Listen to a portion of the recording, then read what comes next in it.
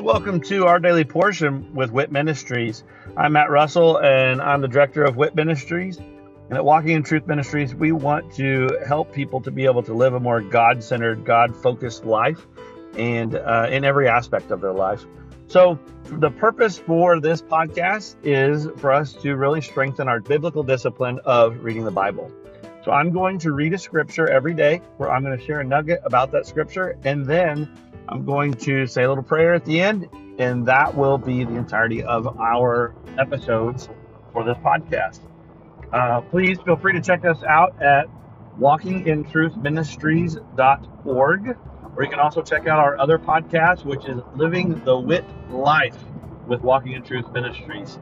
I hope that this podcast blesses you as much as it blesses me, and let's go ahead and get started with our daily portion.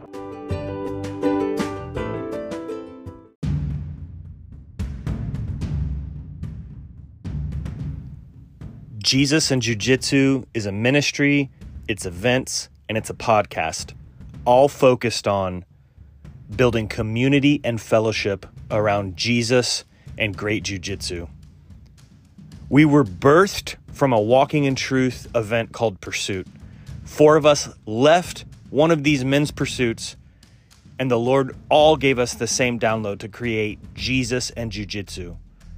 We've started by doing local events in North Texas. We're slowly but surely expanding those events to other markets across the country where we bring in professors and instructors. We learn awesome jiu-jitsu techniques. We hear a testimony about the gospel. We give away free Bibles. We offer prayer, and then we train hard. On top of this, we have a podcast that has really taken off that we have a lot of fun with. Look us up on all platforms. We love Walking in Truth, and we appreciate the affiliation with them and the covering that they give us. Thank you to all the leaders at Walking in Truth. Everyone at Jesus and Jiu-Jitsu is truly appreciative.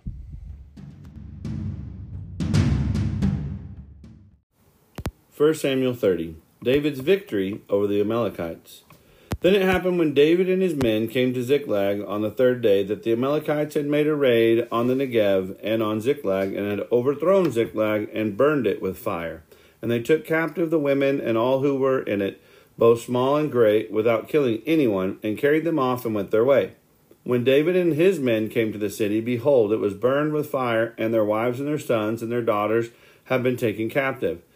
Then David and the people who were with him lifted their voices and wept until there was no strength in them to weep. Now David's 2 wives had been taken captive, Ahinoam the Jezreelitess and Abigail the widow of Nabal the Carmelite.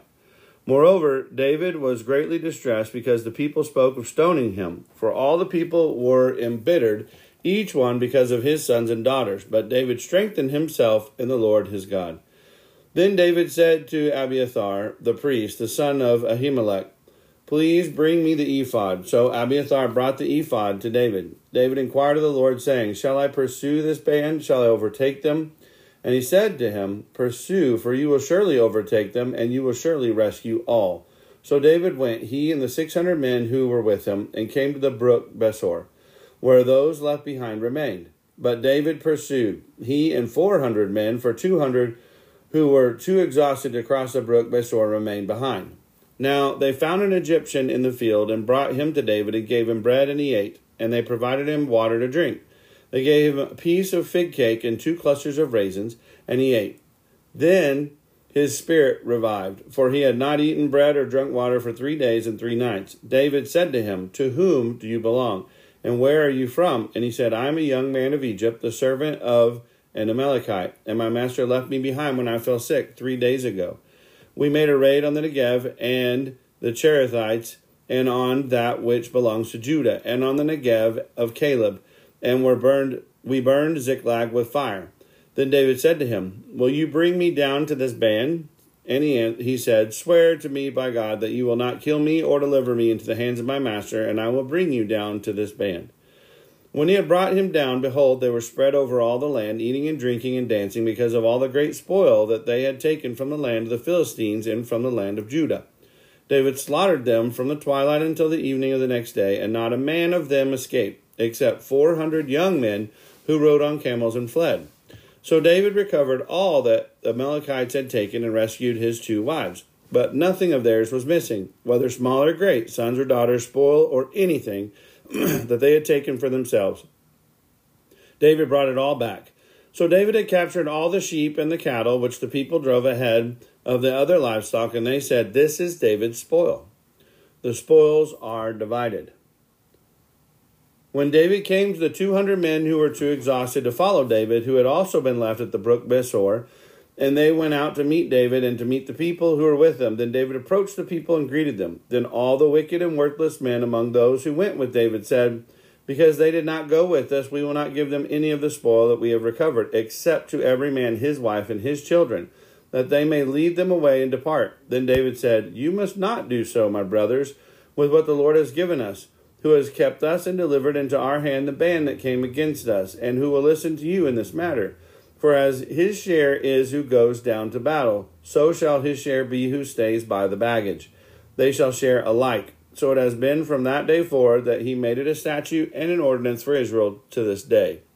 Now when David came to Ziklag, he sent some of the spoil to the elders of Judah to his friends, saying, "Behold, a gift for you from the spoil of the enemies of the Lord, to those who are in Bethel, and to those who are in Ramoth of the Negev, and to those who are in Jatir, and to those who are in Arior, and to those who are in Sipmoth, and for those who are in Eshtemoa, and to those who are in Rechal, and to those who are in the cities of the Jerahmeelites, and to those who are in the cities of the Kenites, and to those who are Hormah, and for those who are in Borasham, and to those who are in Athak, and to those who are in Hebron, and to all the places where David himself and his men were accustomed to go."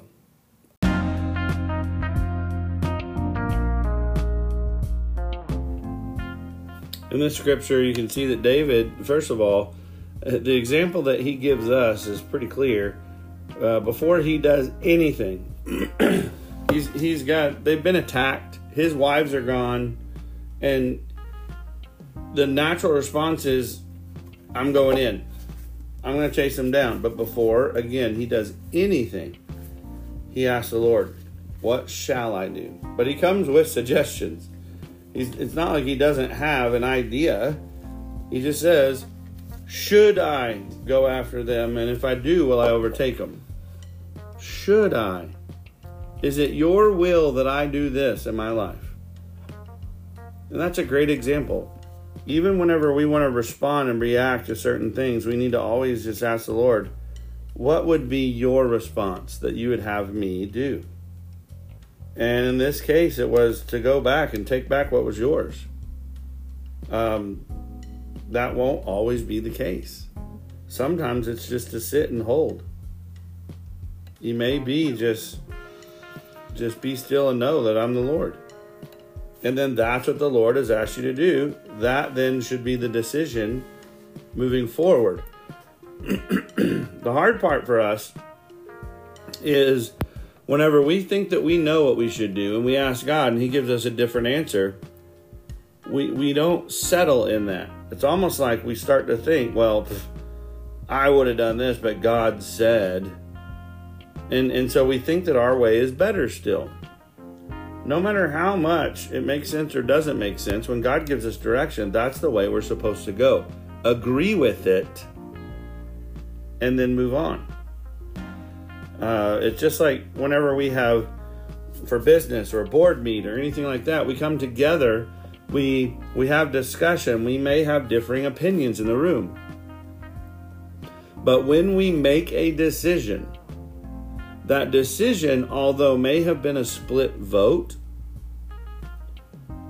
once the decision has been made, we all come together and move in the same direction. We do not leave the boardroom and start talking about, well, this is what we're doing, but it's not what I would have done, because that creates division. Whatever God told Samuel is what he was going to do, period. And we need to do the same thing in our lives. Now, the other thing that's key here is the whole point of it said the wicked men. The wicked men.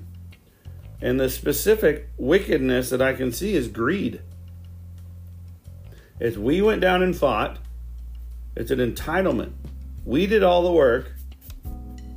It's a right that people think they have. We fought the battle. So if we're the ones who have gone in, fought the battle, did the work and all that, and these others didn't, they stayed behind because they were too exhausted from the march up here,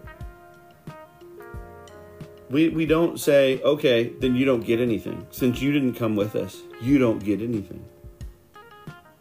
And a lot of times that's what we do in our lives. Today, there's a huge sense of entitlement. Huge. I did the work. I should get all of the spoils. No. Everybody has been given a gift. Everybody's been given talents. And if everybody can work together, we're going to more effectively succeed. But if one person is going to say, I'm the one, that's idolatry. That's putting yourself before God. But you're making yourself out to be the hero, that no one else could have done it without you. Well, the reality is none of us could have done it without each other. But when one person stands at the front and tries to take all the glory and all the spoils, that's just wicked. It's wicked. We shouldn't do that. We should understand that everybody plays a part. Even in missions, people are sent on missions. But the spoils should go just as much to the one who went as the one who sent them. Some people just give contributions so that people can go, and they don't actually go. Some people stay here, and they're just prayer warriors. All they do is just pray for them. Well, that's important. That's a big key to the battle. So we can't decide because we did the work or we were in the battle that we should get all of the glory. In fact, the correct posture should be, to God goes all the glory. All of it. He's the one who put the team together in the first place. He's the one who gave each individual experiences and circumstances in their life that helped them to grow within the talents that they have, so that they could partake in whatever it is that you just did. So, God should always get all the glory. And if we focus that way, it's a little easier. It's a little easier to be able to say, here's your portion and here's your portion, to those who weren't in the trenches with you. So, Father, just in these two examples, you've given so much insight to just the way that we're supposed to respond and react to circumstances. The fact that it's always you. You lead us in. Therefore, we need to ask you first. And you give us the victory. Therefore, we need to be grateful and give you all the glory. Because none of it could be possible without you. So, Father, thank you for the victories. Thank you for the blessings and the spoils that you've given to us over those victories. And thank you that you're always just right there whenever we're asking for direction. And although sometimes it doesn't seem like we get an answer right away, we continue to press in because we know that the answer's been sent. But there's a spiritual battle that's trying to keep the answer from us. And Father, I just pray that you could just clear the paths. Clear the way. So that we can hear clearly the guidance and direction that you have for us in our lives. And I pray for all this in Jesus' name.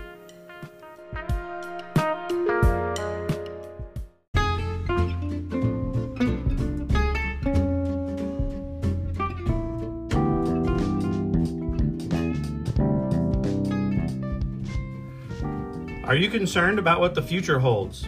Are you confident that the retirement plans that you have today will still be secure tomorrow? Let us help you by clearing up the uncertainty.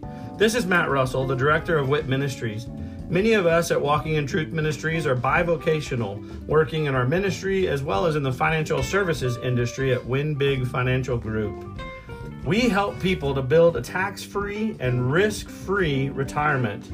Give me a call at 817-903-2575 to support our ministry and to secure your family's financial future. Again, call today at 817-903-2575. Thank you and God bless.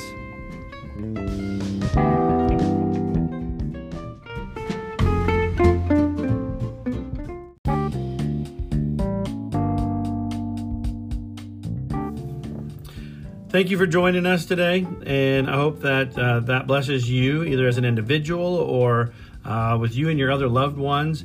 Maybe this is something that you're utilizing to spend with your family some time around God's Word, and of course, that is great. I love that, and I'd love to hear how the Daily Portion podcast is blessing you. If you would, just go to our website at walkingintruthministries.org. And go on there and just drop us a little note about this podcast or one of our other podcasts, or even just check out the events that we have available.